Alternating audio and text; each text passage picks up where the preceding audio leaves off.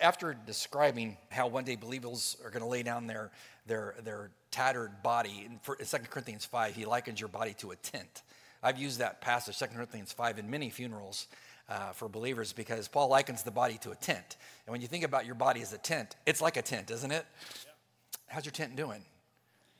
Tents get old. They get wore out. They get stretched too much. Things sag. You know what I'm saying?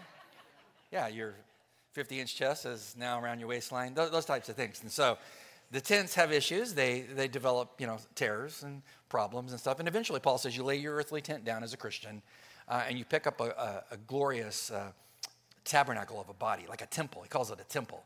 So there would be a vast difference between your earthly body and your heavenly body. I mean, radically different. Still you, but improved. Do you like your tent structure right now? I mean, you happy with what you got? Your equipment is, yeah. I mean, I'm tired of glasses. My vision's 2800. I absolutely cannot see. I can't read that. You want to drive with me with my glasses off? I mean, but the great change is coming. But after Paul talks about trading the earthly tent for the heavenly dwelling that God's going to give you, here's what he says in verse 9 of 2 Corinthians 5. Paul says, therefore, based on what I just told you about that great transition to the new body, also we are having as our ambition as Christians, if you want to know what the Christian life is all about, whether we're at home in a physical body or absent from your body, because to be absent from your body is to be present instantly with Christ. What's the Christian life about? He tells you what it's about in the last clause. What is the purpose of the Christian life? To be pleasing to who? Him, Jesus. That's it. No matter what you do, is to live pleasing unto him. Then he gives you the motivation for living pleasing unto him. Why should you live pleasing? Well, we all must appear as Christians before the judgment seat of Christ. Why? Well, that each one of us may be recompensed for his deeds in the body, this body, according to what he has done, whether what you did was good or bad as a Christian. We're headed there. He goes on to add in verse 11, therefore, knowing the fear of the Lord, because it is somewhat of a reverential, awesome, fearful thing to think one day you'll stand toe-to-toe with the Lord Jesus himself, and he's going to want to know how hard did you pursue me in your Christian walk. So therefore, knowing the fear of the Lord, we persuade men. That's what I'm doing right now. I'm trying to persuade you as a Christian. But we are made manifest to God, and I hope that we are made manifest also in your consciences. What is the goal of a pastor? Well, to prepare you to stand before Christ as a Christian. First of all, to lead you to Christ, but to prepare you to stand before Christ and give account one day so that when the Lord looks at you, he says, wow, you served and followed me well. But some, we know from 1 Corinthians 3, will experience loss at that moment. He's not talking about heaven or hell. He's talking about reward. He's going to shower you with reward based upon on how well you served him and followed him. That's something to respect during your lifetime. That's why he says there's a fear about that. Not a fear that I might lose heaven, but a fear that I might have let my Lord down because I didn't live like I should have. And so today's about fine-tuning to prepare you to meet Christ as a Christian and to give account in such a way that his face will smile on you and he will grant you many rewards beyond human description when he sees you. This is not the only place Paul ever mentioned this. In fact, he mentions it several times in his letters because it's such an important event for the church. And so if we go back to 1 Thessalonians chapter 4, verse 13 and following, Paul's going to answer a problem within the church, and the problem was a theological problem. They thought that the Christian believers who had died, they were going to miss the appearance of God, Jesus, when he returned to earth for his church. And we know from going through that with a fine-tooth comb that prior to the tribulation, the 7-year tribulation prophesied by Daniel, chapter 9, 24 to 27, that 7-year tribulation is going to be preceded by the Lord snatching his church out of here because it's a time of Jacob's trouble, not a time of judgment for the church. So he's going to go back to deal with Israel. While he snatches us out of here and we see him in glory, the first thing he does is he purifies his church. He judges us and rewards us, and then he ushers us into heaven. You ready for that day? In light of that day, Paul, in chapter 5 of 1 Thessalonians, is asking a question that is illogical in light of the Lord's appearance for his church. The question is simple. How, in light of the Lord's coming, should I live? In light of his arrival, how should it change how I live? And so by way of review, because brain cells die daily, don't they? Yes. They do, yeah. Speaking of which, I got up this morning. You have your little regimen, getting ready, men? I'm talking to your wives. I'm talking to men. I didn't even tell my wife this. I got up this morning, do my little regimen, getting ready for church. Did all I'm supposed to do. And I'm putting on the aftershave when I'm all done. I'm like, man, my skin's feeling kind of rough. Forgot to shave. I'm serious. It's pretty bad when, I can't show up like this. But anyway, moving back to my sermon. Brain cells die daily. Yeah, that's absolutely true. So let's review. How should you live differently as a Christian? Well, he says in verses 12 to 13, you have a duty, an obligation toward the leaders of your church. Wherever your church is, you have a duty to follow the leaders of that church. I mean, unless those leaders are heretical and outright sinning, follow those biblical leaders, those elders, those deacons, whoever's over your church, follow them. Because as the world spirals into chaos prior to the coming of the Antichrist, the greatest thing the church can be is unified. Because there's nothing worse than a church at war with itself. Because non-Christians will come to that and they're like, I got that at the Pentagon. I've got that in the school system. I've seen that. They want to come and see something greater. They want to see the kingdom of God active. That's a healthy church. Follow leadership. Number 2, our duty toward followers. 1 Thessalonians chapter 5, verses 14 to 15. We studied this last week. How are you doing with the commands that were there? They're pretty convicting, especially that one on patience. Remember that? Were you here? Or are you all new? You're here? Yeah. How many went home and go, I got to pray for patience today? That's a gutsy thing to pray. So you who think God doesn't answer prayers quickly, he answers that one quickly. Anyway, moving on to convicting. What else am I supposed to do in light of the Lord's return? Well, I'm supposed to obey the leaders of church. I'm supposed to live differently toward other people. And he says non-Christians too, believers, unbelievers. Then he talks specifically about your duty to the Lord Jesus himself, verses 16 to 22. We want to look at what he says is your duty as a Christian toward your Lord. And it's just how many words? Two words.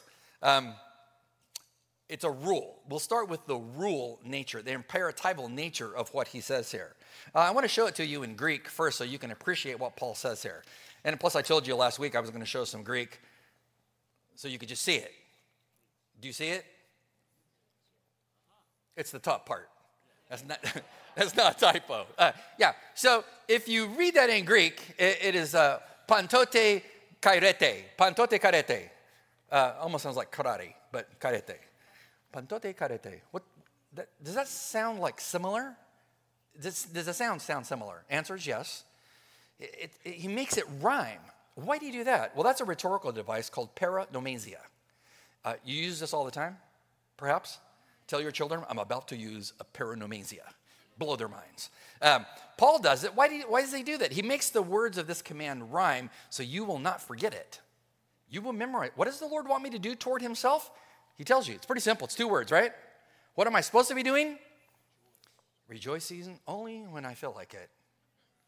Rejoicing only when things go my way. No, that's not what he said. Pantote karete. Always rejoice. It is a present tense verb in Greek, which means it's durative. It means it's your perpetual obligation until the Lord comes back. That in all things you learn how to rejoice in them. And then also, you don't see it in the English text because have you had languages before? Anybody? 2 people, that's it? Vossas los. I mean, yeah, you know how they move things around in the sentence and then you translate in English and it's a little different? Well, that's like this. So here, the adverbial modifier always precedes the verb. But that's not how it's translated in English. In English, it's verb first, then the adverbial modifier. And you're thinking, what in the world are we talking about that for? I came to church to relax. Well, the grammar was anointed by God. So he put that adverbial modifier always before the verb. Why? He makes it super emphatic. If you came over to my house today and you saw one of my favorite chairs on the dining room table and all the other house was squared away, what would you be thinking? Something's up with this people, you know. It would get your attention, wouldn't it? And that's exactly like this. You take the adverbial modifier, stick it before the verb like this, and instead of saying rejoice always, it's the other way around in Greek. It is always rejoice. Now, I don't know about you, just to be authentic and transparent. There's sometimes that you read Bible verses and you're thinking, serious?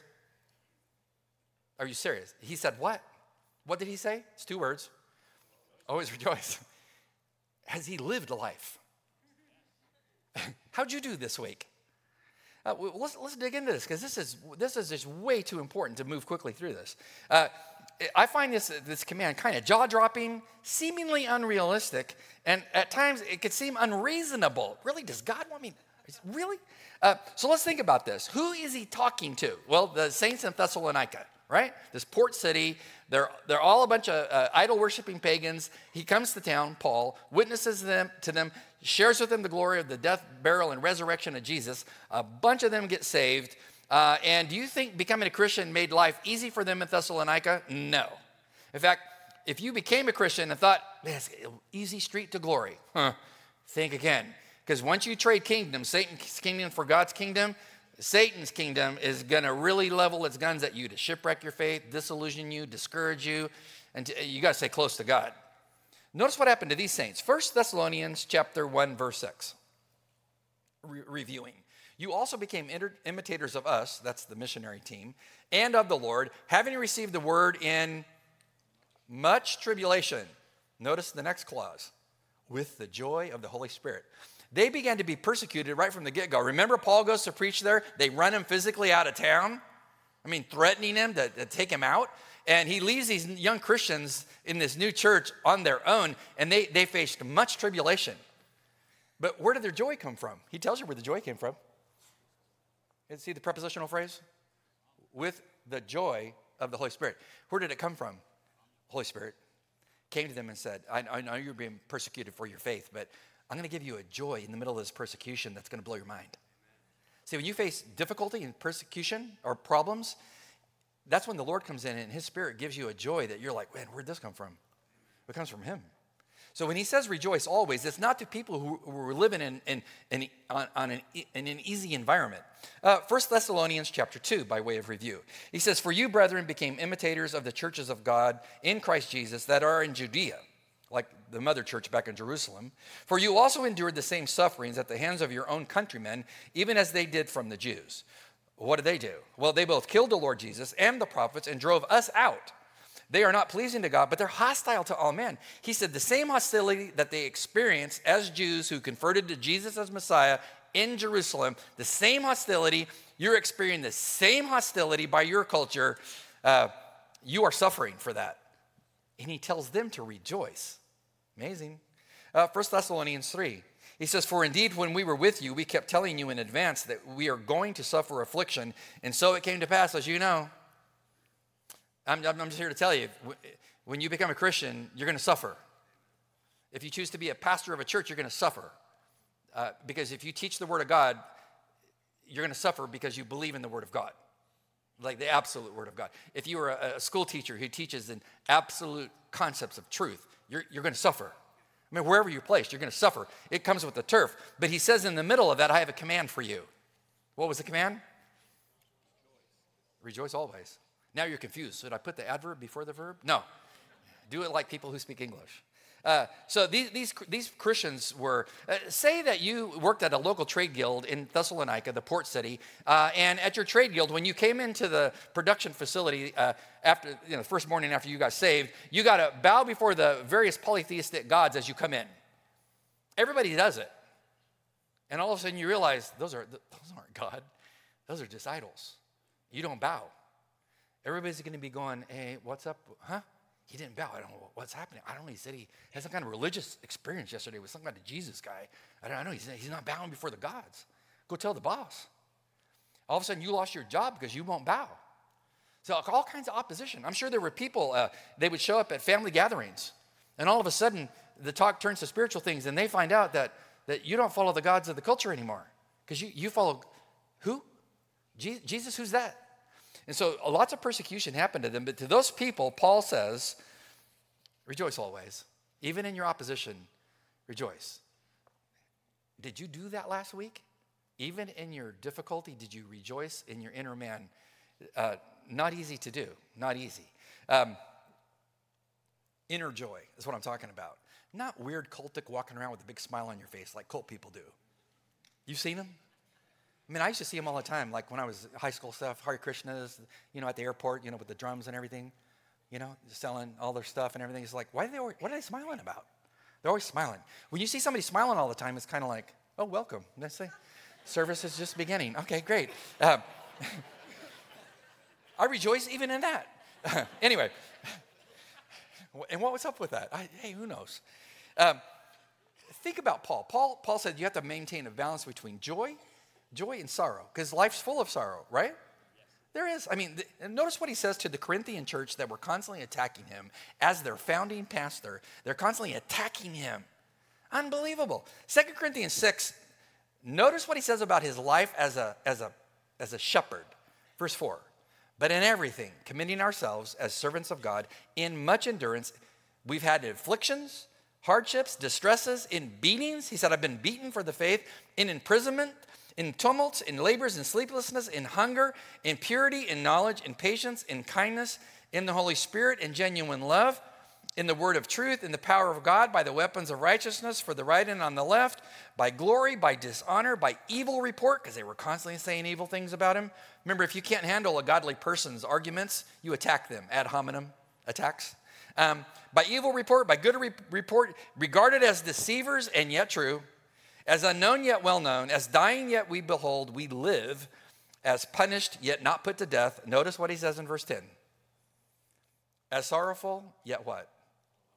Always rejoicing. How did he do that? How did he do that? His life was a balance between, Paul, you're a liar. Paul, you're a charlatan. Paul, you're a heretic. But he knew he wasn't. I mean, what was going on? What's going on there? No. Yeah. I'm being persecuted. He had a balance between sorrow. I had much sorrow as a man of God, but that's the end of my sermon. But I had, this is really interesting. Yeah. Rejoice in the Lord always. You know that song? Let's just stop and sing that song. Yeah. I'm not singing it by myself. You ready? Rejoice in the Lord always, and again I say rejoice. Rejoice in the Lord always, and again I say rejoice. Rejoice, rejoice, and again I say rejoice. Rejoice, rejoice, again I say rejoice. Rejoice in the Lord always, and again I say rejoice. It's the song that doesn't end. I'm just saying. It's like from the 60s. Yeah, when does this end, man? It never ends. Anyway, so 2 Corinthians 6, Paul had a blessing life that was tough, but he said, I maintain poles between sorrow, but I always have joy over here. How do you do that? He understood the God whom he served. The greater you know the Lord and his sovereignty over your life and providence, the more that you can rejoice when times are not going great. Let's think about this. Think about the week that you just had and the time I'm having right now preaching this sermon. When things don't go your way and things are kind of messed up, do you have that inner joy? Well, let's make it practical for just a minute, all right? When it's like 98 degrees outside and the humidity is like 300%. I don't know what they're listening to, but we'll pray for them. Woo.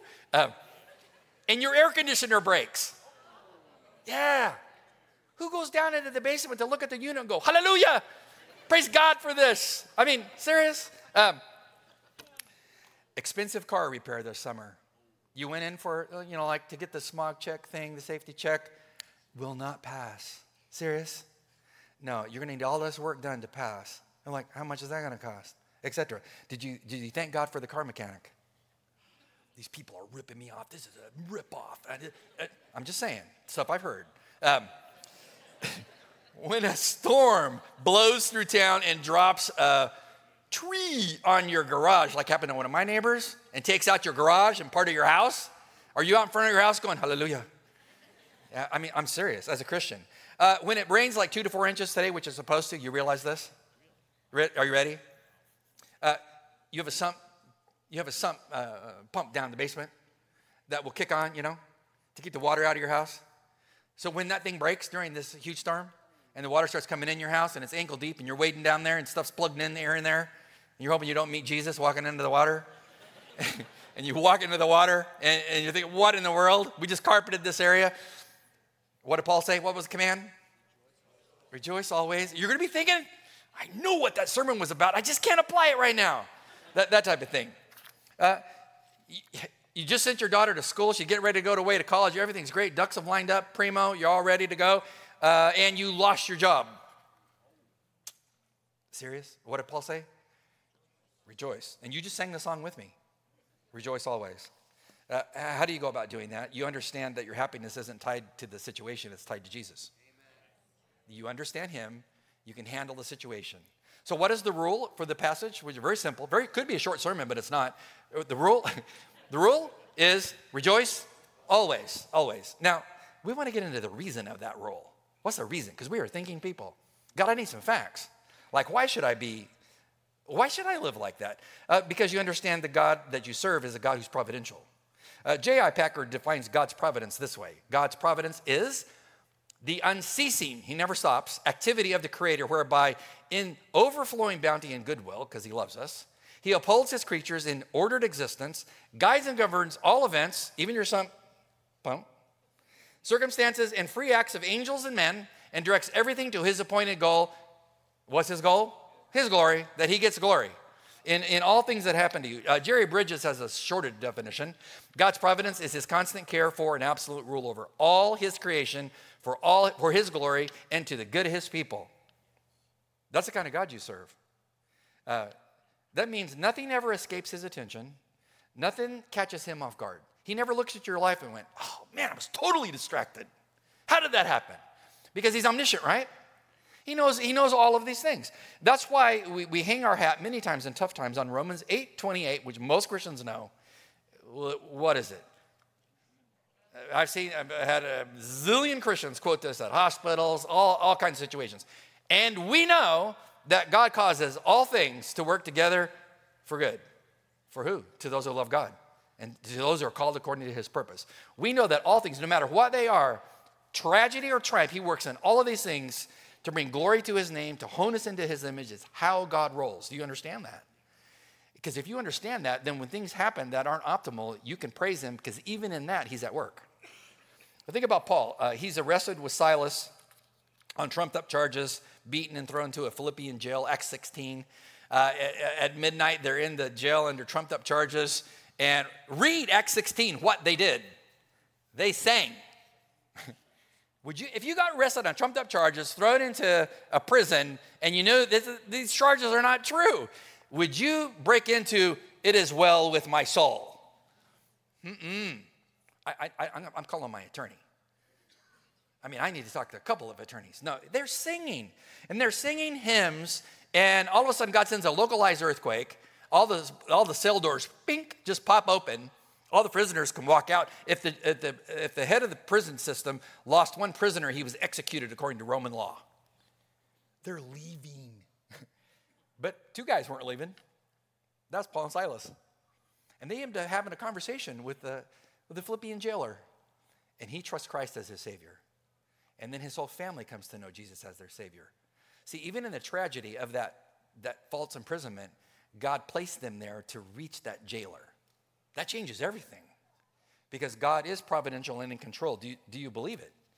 There's not a little tiny bird, like a little finch or a blue jay or any kind of little bird, a crow, any kind of, name a bird. Not one bird dies unless God knows it. He said that much. Matthew 10, verse 29. Notice what Jesus says.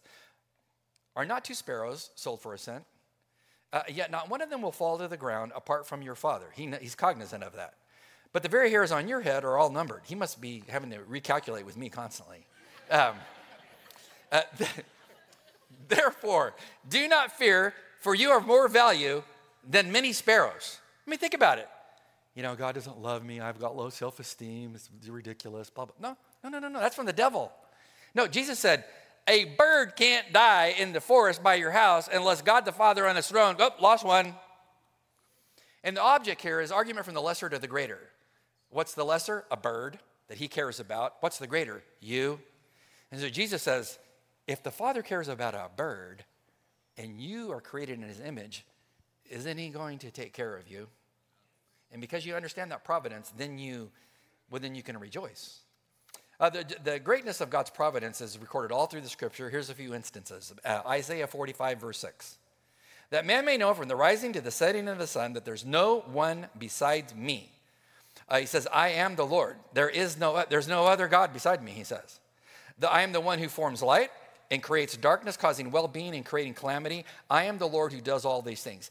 The good things and the bad things. He's sovereignly behind all of them, using them to accomplish his purposes. I mean, think of the devil. The devil really thought he had done a number on the messianic claim to bring the Messiah, to destroy the devil one day, Genesis 3:15. And when Jesus shows up, the devil's thinking, let's take him out. We take him out, we got this in the bag. And he takes Christ out. Don't you know the demons were high-fiving each other? And then all of a sudden on day 3, they had a problem. Because the Savior rose from the grave and defeated the devil, and defeated sin. Because God can take even a crucifixion and flip it. If he can take and flip a crucifixion for greater things, he can do all kinds of awesome things in your life because he's sovereign. He's that kind of God. He says in Lamentations 3:38, is it not from the mouth of the Most High that both good and ill go forth? Yeah. But he controls all of those things to accomplish great purposes. Daniel was whisked away into captivity when Nebuchadnezzar invaded his homeland. And he took the cream of the crop, the young men, the intelligentsia. He took them off to Babylon, 600 miles across the desert. And Daniel, too, Nebuchadnezzar had a vision of a great image, and it was bothering him. He wanted to know what it meant. None of the soothsayers could tell him. But God told Daniel, and Daniel, this young high school student, stands up before the most powerful king on the planet, and he said unto him, let the name of the God be blessed forever and ever, for wisdom and power belong to him, i.e., not you. And it is he who changes the times and the epochs, not you. He removes kings and establishes kings. Translated, you're only the king because my God, the king, made you king. He's eternal, you're temporary. He gives wisdom to wise men and knowledge to men of understanding, is how my God rolls. It is he who reveals the profound and the hidden things. And he knows what is in the darkness, and all the light dwells in him. He knows what your vision's about, and he told me. And let me interpret it for you. And he did. See, God placed Daniel, after his nation's defeated, in Babylon of all places, to strategically use him to give us some of the greatest prophecies in the Old Testament. I say, I don't know what's going on in your life. You might think that you moved here with the military from wherever you came from, and you're in D.C. You never thought you would come here. You don't like humidity. You can't believe you're here, and you got to stop and think, no, it's time to rejoice. Why? Because God's, like he placed Daniel, he's placed you. You're here on a mission. You're here on a mission. He's sovereignly working in your life. When I first moved here in 2008, November of 2008, that was when not long thereafter, that's when I had my first of, 9 or 10 cancer surgeries for skin cancer. And so I remember the first one, and so I went into the surgical room, and the doctor said, we got to cut out this stuff on your collarbone. He told me what they were going to do, and you put that gown on, it's like, what is this? Do you know what I'm saying? It's like, this is embarrassing. This is ridiculous. So I put that gown on, laid down on the bed, and he jacked up the back of it up a little bit and put the big light over me. Nurse came in, gave me a bunch of shots to numb it up so I can't feel what they're going to do. And then he starts doing his thing, And I'm thinking to myself, I can't believe this is happening. So he wants to talk to me to get my mind off what he's doing, right? So this is the conversation. So he's working on me with this blade and everything, and he goes, hey, where are you from? Answer, California. Just moved here from California. His next question, logical question, why'd you move here? So I just stayed low. I came for a job. And I thought that would just be the kind of end of the conversation. Then he said, what kind of job? I'm like, I pastor a church. Oh, interesting. Which one? I'm like, dude, just do your surgery. I mean, So he's like, it's like Burke Community Church. Oh, that's interesting. He goes, well, I'm a Buddhist. Oh, interesting. So he said, so he stopped and he's looking at me and he's like, hey, I've never met a Christian before. And I've really never met a Christian pastor. I'm like, wow, amazing. He said, I have a lot of questions. Do you mind if I ask you questions while I'm working on you? Let me think about it. Lord, you want me talking to this guy? So that launched into a major conversation. I said, ask away, we'll talk. And boy, we talked big time. So much so that the nurse left somewhere in the conversation. And then later, she appeared, like a long time later, she appeared. And she came in, she was kind of upset. And she's like, "Doctor." He's like, "Yes, yeah. There's another patient in another surgical room waiting for you. And are you done with this guy?" At that point, I was sitting on the table, talking to him. And, I was like, "Can I have my shirt?" I mean, it was just weird. I mean, she had to come in and get him and drag him out of there. And so before he left, I said, "Hey, all the questions you've asked me are answered by a book on apologetics that I've read. Would you like me to drop a copy by your office so you, as a doctor, can read this?" "Oh, yeah." "Would you do that?" "Yeah." So I did. Now, I'm not all that in a bag of chips, I'm not saying. But I'm just saying, when God does something in your life like that, don't look at it and go, "Oh, woe is me. It's the end of my life. Did they get everything? How were the margins? Blah, blah, blah." No, God's going, "No, I'm putting you there for a reason." Do you see what I mean?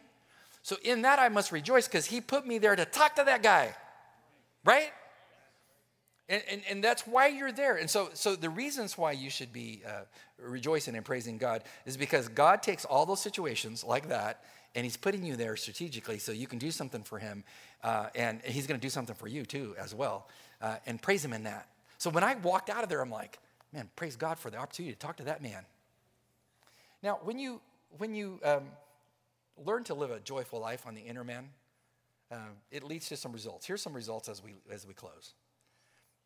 When you live a life of joy before the Lord, no matter what he throws at you this week, here's some things just from my life, sharing from the top of my head. What will happen? Your trust in the Lord's going to flourish. The more you trust him, the more you give him joy, the more trust and more joy you're going to have because he's sovereignly in control and you see it. Number two, your perspective is going to flourish.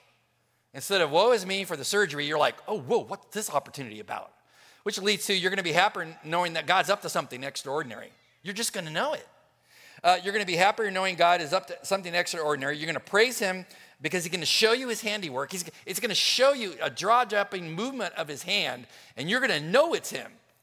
And then lastly, you're going to win non-Christians to Christ because they're going to look at your tragedy, adversity, and all that, and they're going to see a joy there they can't quite understand. And they're going to ask about, "Well, hey, what's up with you? Why aren't you upset or downcast?" "Well, I know the Lord of this adversity." I close with a story. and I warned my daughter that I was going to tell this story. I don't know if you've ever driven in the Grapevine before. It's located north of Los Angeles. I've been on that in I-5 corridor many times. Runs from Castaic Lake down to the valley floor of the San Joaquin Valley. The final descent is, as they would say in California, gnarly. It's steep. Now, bear in mind, we had gone from Stockton, California, down to San Diego, about a 11, 12-hour drive to see Liz's family. Her brother owns an auto shop. Every man's dream, in my estimation, is have access to a lift. Am I wrong? Because with a lift, you can get your car up, you can see everything. And so for years, I would take my cars in there, and Mark had about 10 lifts at his shop in Escondido. I would take my car in there and jack it up, and then I had mechanics everywhere if I got stuck. They had racks of Snap-on tools, which, by the way, are from heaven. They just feel good. They feel good in your hand, and it was awesome. So I took my Chevy Caprice Classic there. That car was from God. That thing just would glide down the freeway. It was heavy. It was big. The trunk, you could put like 30 suitcases in there. It was huge. So we drove in this car, and so I took it to his shop, put it up on a rack, and he's like, "Hey, what do you want to do today?" I think I'll do the brakes, I'll service the transmission, replace the spark plugs, and maybe a new rotor cap. Like, okay, cool. So that's what I did while I was there. I did all that work, and got stuck at a few places, had to get a mechanic to tell me, what do we do here? And so got the car all fixed up. So we eventually loaded the car up and took off to go back up to Northern California. As we're descending the Grapevine, I'm driving where any Christian would drive. I'm in the fast lane. And I'm cruising, like 75 miles an hour. Got trucks all around me. They're going 75 miles an hour. Cars all around us. It's packed. It's busy. They got those side off ramps with the sand pits in case your brakes go out. Pray for those people. And so I'm cruising along, and all of a sudden there's a loud electrical explosion under my hood. I lost all power. I'm in what lane? Fast lane. I lost all power. Listen, what just happened? I have no power. The cassette radio went out, the stereo and everything, lost all that. I lost everything. I'm just cruising. And I can't get over because I'm surrounded by trucks. So I'm like, we're coasting to glory on this one. I mean, so we went all the way down that grapevine grade into fast lane with no power, no engine, coasting. You can go 75 miles an hour coasting. And so as we got down to the bottom, I eventually got to where I could work over and get eventually to the slow lane. So when I bottomed out, there's a couple gas stations that were there back then. It's built up now, but back then there's a few gas stations. I blew by them. I blew by them. And we finally got the car pulled to a stop, and I got out, and I tried to flag down somebody. I got my 2 little kids. It's hot. It's summer. I'm trying to flag cars down. Californians. We don't stop. It drove right past us, and I'm like, we're going to have to leave the car. We're going to have to hike back up the grapevine. And so we locked the car up. Liz got Nathan, and I got Amanda. And I put Amanda on my shoulders because she's a little girl. And we started walking. And as we're walking, I must tell you, I was not feeling this verse. But Amanda was. Because Amanda started to sing with her little voice on my shoulders as we're walking uphill. When we walk with the Lord in the light of his word, what a glory he sheds on our way. While we do his good will, he abides with us still, and with all who will trust and obey. Then she's singing, trust and obey, for there's no other way to be happy in Jesus, but to trust in. What kind of child did I raise? I'm like, I am so convicted. I'm the pastor. I'm the priest of my family. And I got like a 6-year-old singing hymns to me. Why was Amanda singing? Well, you can talk to her. She's here this morning. She probably remembers the event. I wish she was singing because she knew Jesus had that. Right? She was rejoicing when I should have been rejoicing. Because Paul said to do it how often? Always. Always. Do the same thing. Always rejoice. God's working, even in that. Let's stand. Good to see you this morning. We'll pray. God, thank you that whether slides go wild and psycho during a presentation, cars lose all power in a fast lane, get a report from a doctor we don't like, whatever the things that happen to us, may we always be able to smile on the inside knowing that we have a loving Heavenly Father that works in all events of life to do great, awesome things if we will just but pay attention. And we give you praise. Teach us to rejoice and to have that joy in our hearts no matter what's going on. And to use that joy not to only bring praise to your throne, but to usher people into the kingdom because they see you living in us. Bless us this day. May our lives be changed because we heard the word. And may those who don't know the Christ make this the day they open the door of their life to him and be saved. In Christ's name, amen. Rejoice in the rain today, right?